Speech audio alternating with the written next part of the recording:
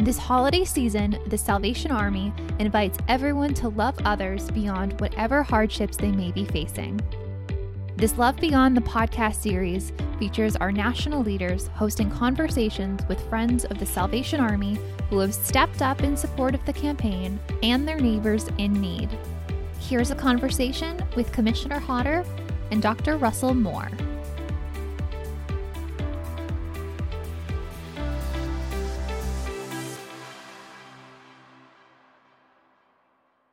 Hello, everyone, and welcome back to Love Beyond the podcast, a part of the Fight for Good podcast here at the Salvation Army.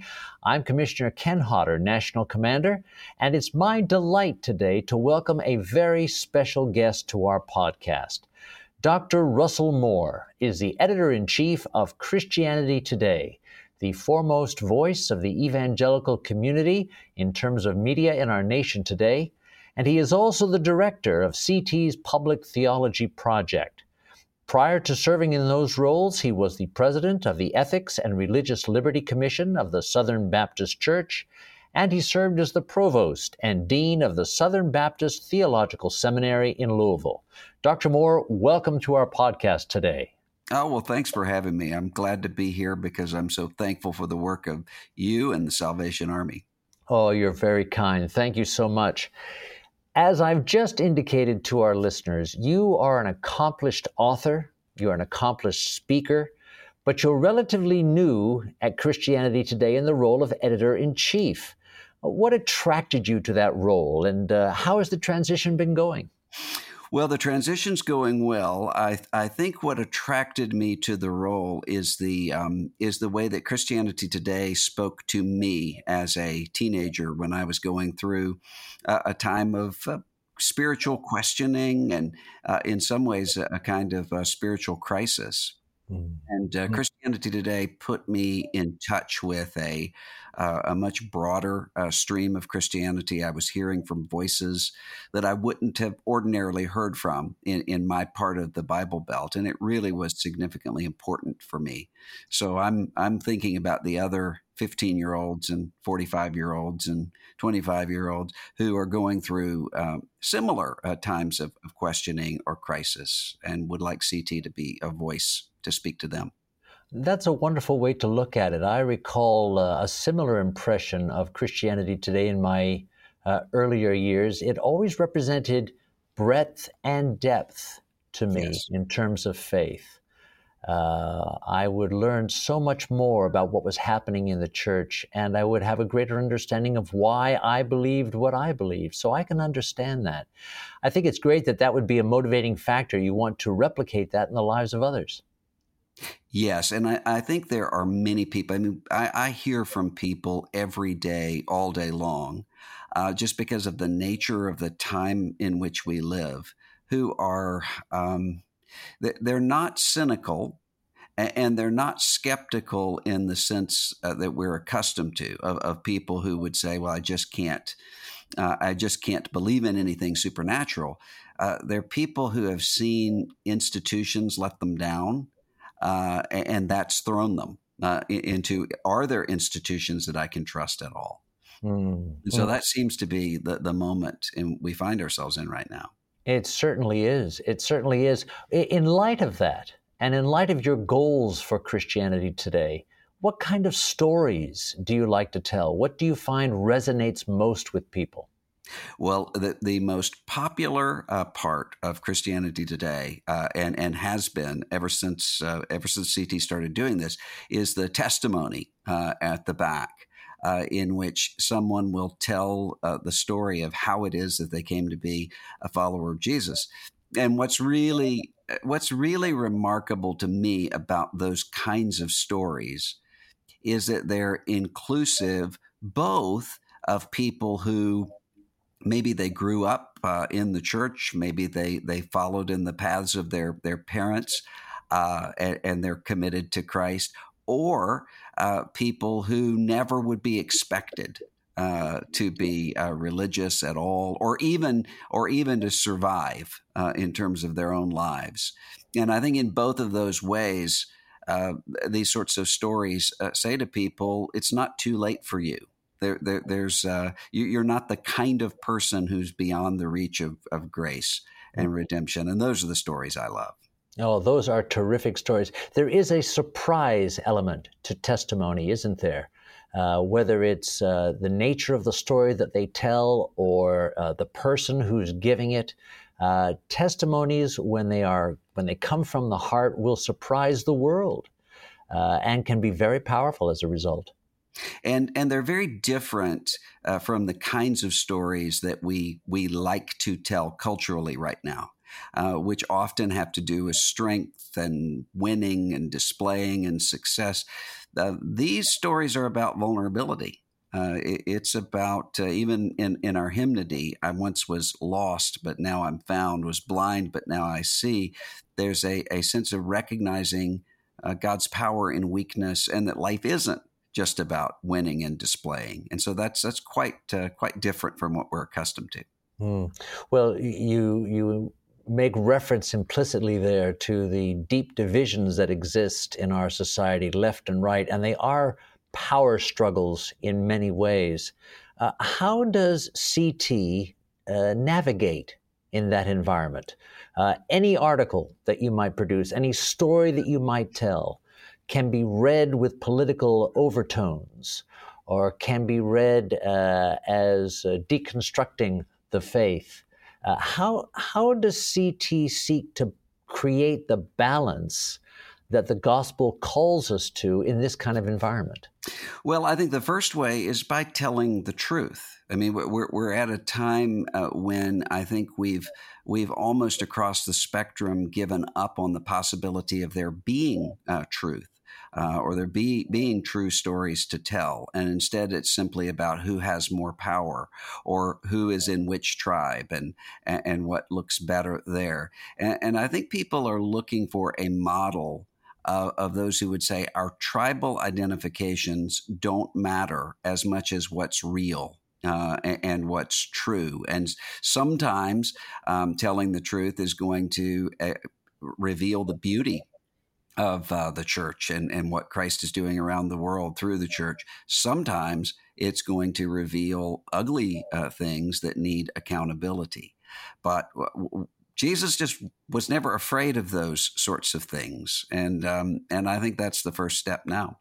I think you're absolutely right. Propositional truth, the notion that a statement can be true or false, when postmodernism became a deep philosophical thread in our country, was more difficult to establish. And now we're in a postmodern situation in which everyone's truth appears to be equally valid. Or truth seems to be just marketing.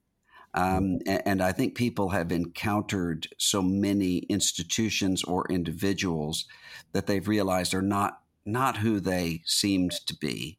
And the Merriam-Webster dictionary word of the year this year is gaslighting, which is the manipulation of someone to where the person thinks he or she is crazy. I think people are accustomed to so much of that sometimes there's a question of, can I ever even know anything that's true?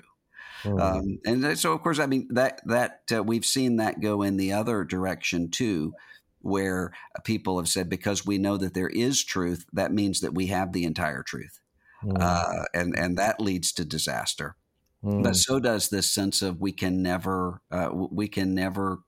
see or hear anything that's genuinely authentic. That leads to despair and cynicism as well.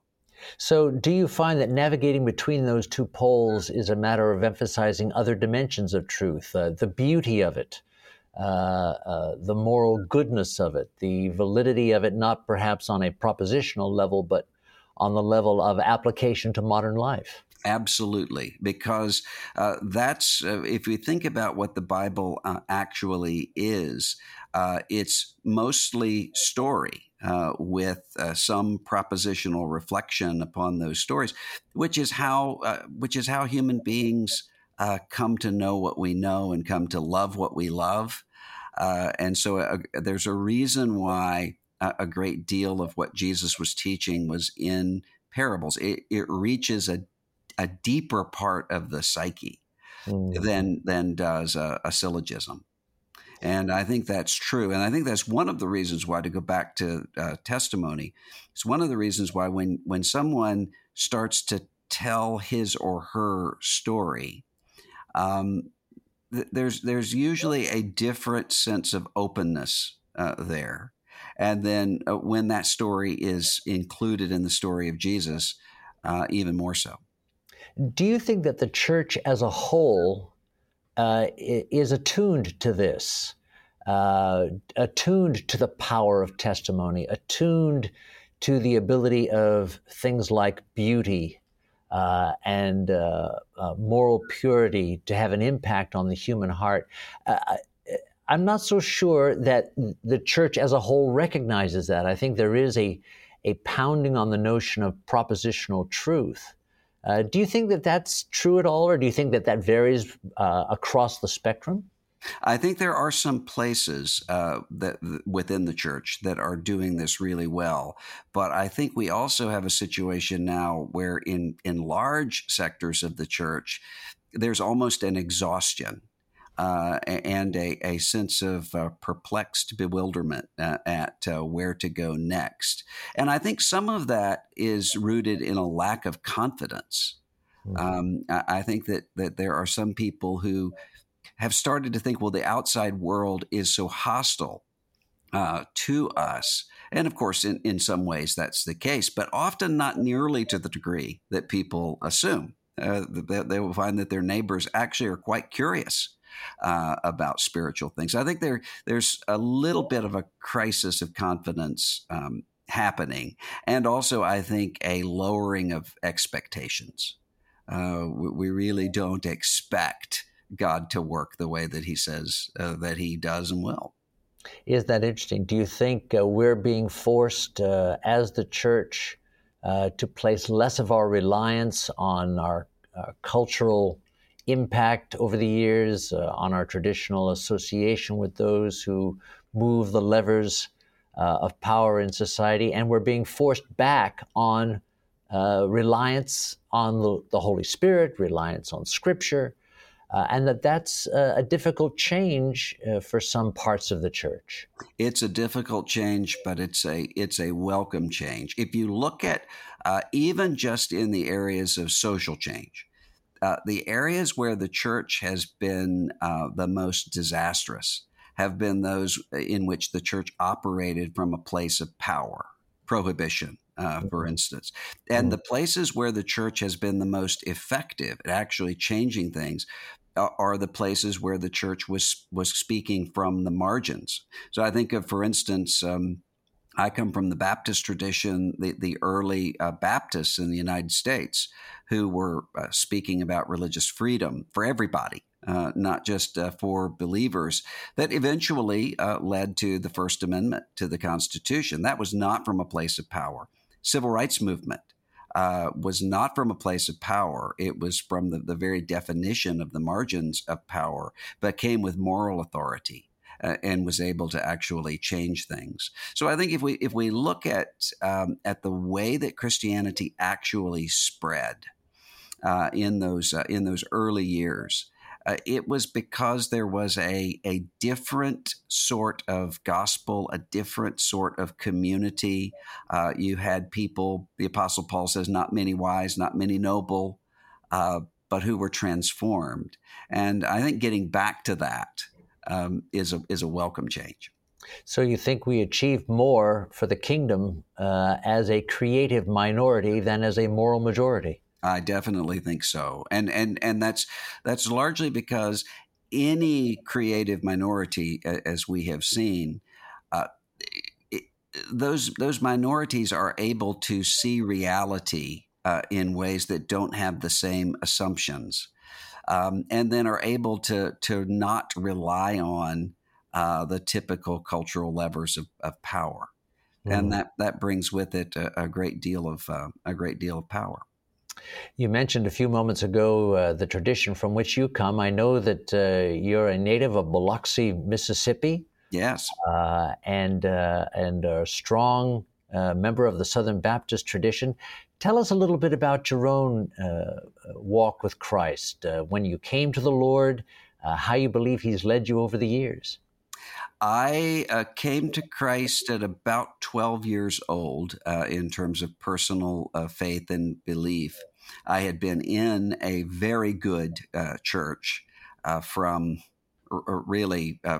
9 months before I was born. We were always there, and the church was a key part of my sense of identity and community. The whole year and the whole week was structured around the church, and so I was able to see some bad things within church life, as many people have, but I was able to also see God's grace in ways that I don't think I ever would have seen anywhere else.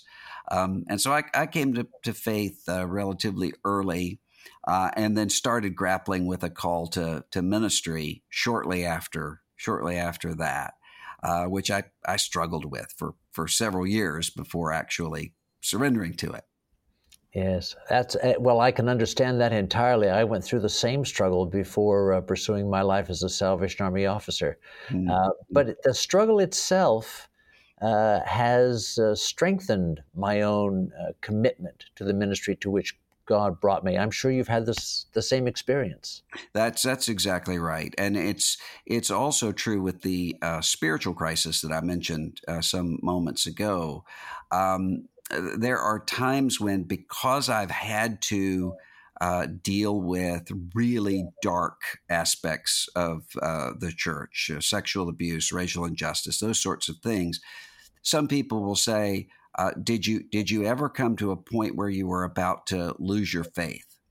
And the answer to that is no, but it's not because my faith is so much stronger than anyone else's. It's because I'd already walked through that kind of process, and so I'd already been there. I think that had a great deal to do with my being able to follow Christ, even in dark situations. Yes, because the Christian life is not always going to be joyful. It's going to have dark periods. But what holds us there, I think I can't help but think of the word covenant as you speak. Mm-hmm. Yes. You have reached a depth of connection with the Lord that sustains you even in those moments. And I think in talking to people, I was just having a conversation yesterday with someone who was going through a personally very difficult time, in order to say, if we look back on those moments when we say these were the transformative moments, these were the moments when God was really doing something in my life. Often those are the moments when God seems to be absent, and things are not. Very few people have the transformative moments of their life in times of triumph. Usually it's in times of suffering, but God is doing all of this under the surface and living in the tension of that, finding both longing and joy. That's difficult, but it's worth it. That's a difficult message for the church to tell today. That's not the kind of Christianity that people would understand as being attractive, as being something they want to be a part of. That's the culture challenging message of the gospel, isn't it? It is, but it speaks to those deepest longings of the human heart.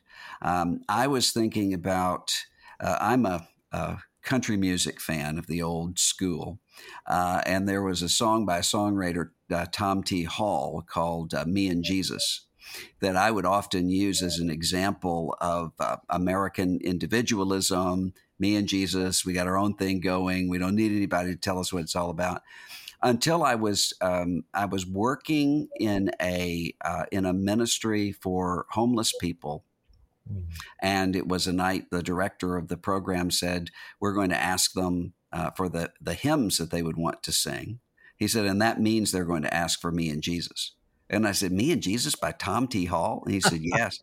And they did. And the minute that they started singing this, there was this depth of feeling and emotion.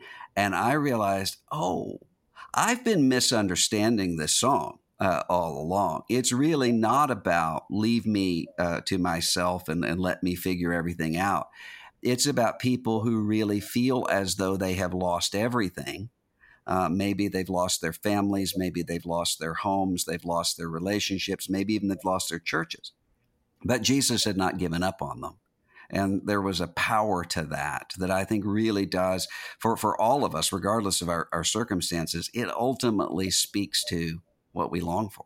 Yes, absolutely right. You mentioned your service in a homeless shelter. You mentioned Christmas there.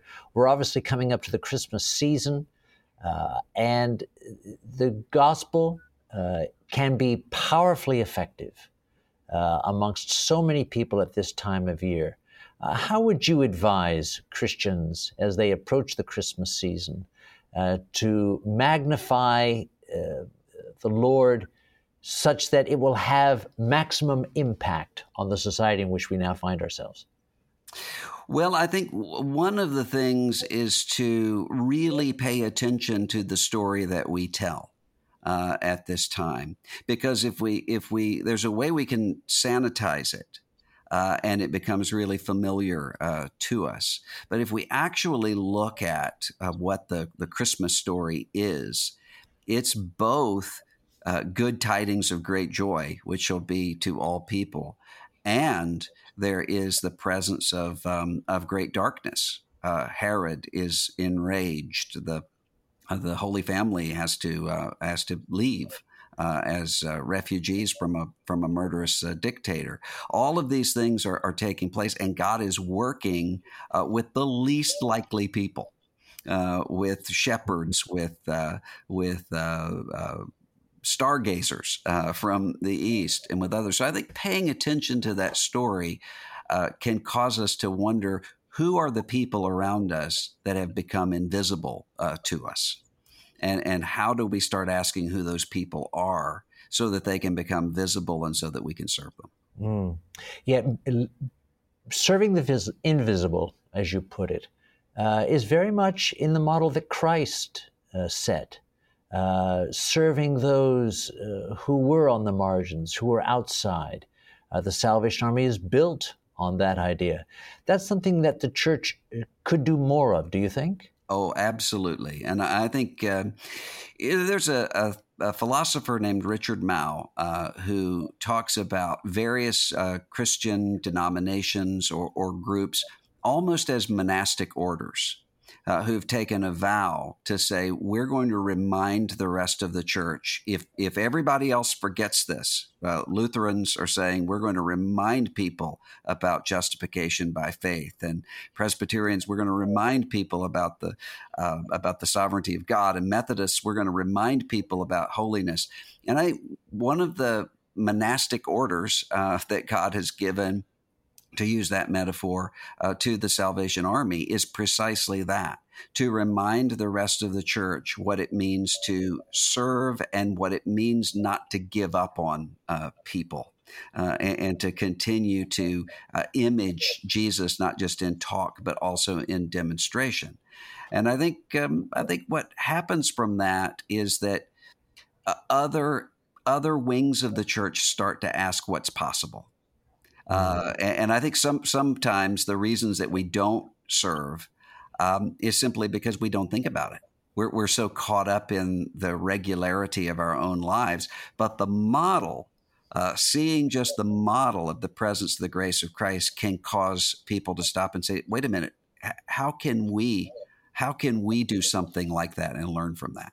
Yes, that's right. That's the theme, really, that we've adopted at the Salvation Army: loving beyond circumstances, loving beyond homelessness, loving beyond people's pasts, loving beyond public perceptions of who they are and where they fall in the social order. When Peter writes in 1 Peter 4:8 that above all, love each other deeply. Take all of it and love them and serve them. That is really a powerful message that, if people grasp it, can have a massive impact on the world.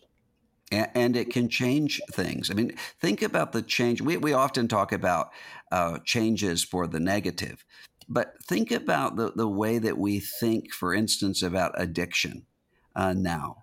There was a time when people would look at someone who had an alcohol addiction or a drug addiction of some kind as being some sort of moral pariah. And now we're at the point where many of the people who are leading the church are people who are coming out of addiction of various kinds, and so are able to bear the burdens of other people. There's been a transformation in how we think about that because of those who have led in serving to people that others would just say, oh, you can't do anything about that. Just let it go. Well, that gets back to the initial point that we talked about, testimony. The testimony of someone's ministry when they have come from a background of addictions or a background of prison is a powerful one that can endure and that the Lord can use throughout the remainder of our lives. Yes, and usually will give someone insight about an area where that person is to lead in serving. We've seen that so many times with people who've come out of prison and who are the very ones leading ministries to those who are in prison, or people who have come out of addiction and are saying, our church doesn't recognize or see the people who are addicted right now. Let's love them and let's serve them. That happens so often. It does. What are you looking forward to most at Christmas this year? I'm looking forward to, we're going back to Biloxi to see our extended family before Christmas. And then we're looking forward to my son, who's in the Air Force and has been gone all year, able to come home for a few days for Christmas. So that'll be special for us. That's wonderful. Do you have any special traditions in your family? We tend to have a tradition of going to extended family either before Christmas or after Christmas so that we can be at home in Christmas. I think that's important for our family. Oh, it certainly is. As we look toward 2023, what do you believe will be the opportunities for the church and for Christians as we enter the new year? What would you like to say as the editor-in-chief of CT that we should look for in terms of signs? What should we look for in terms of opportunities? How can we make a bigger difference for Jesus Christ in the world in the coming year? Well, I would say one thing is to expect the unexpected. Think about the things that we have faced over the past several years that we never would have imagined. If on New Year's Eve of 2019, someone had told us that COVID-19 would do to the world what it did, we wouldn't even have believed it. There are unexpected things that happen, which is why I would say rather than looking for signs, realize we have the sign of Jonah, what Jesus speaks of as his own crucified and resurrected life. And then we ask, there's a novelist, Marilynne Robinson, who talks about in her novel Gilead, she's quoting someone who says, whenever I encounter someone, I ask myself, what is the question God is asking me in this person?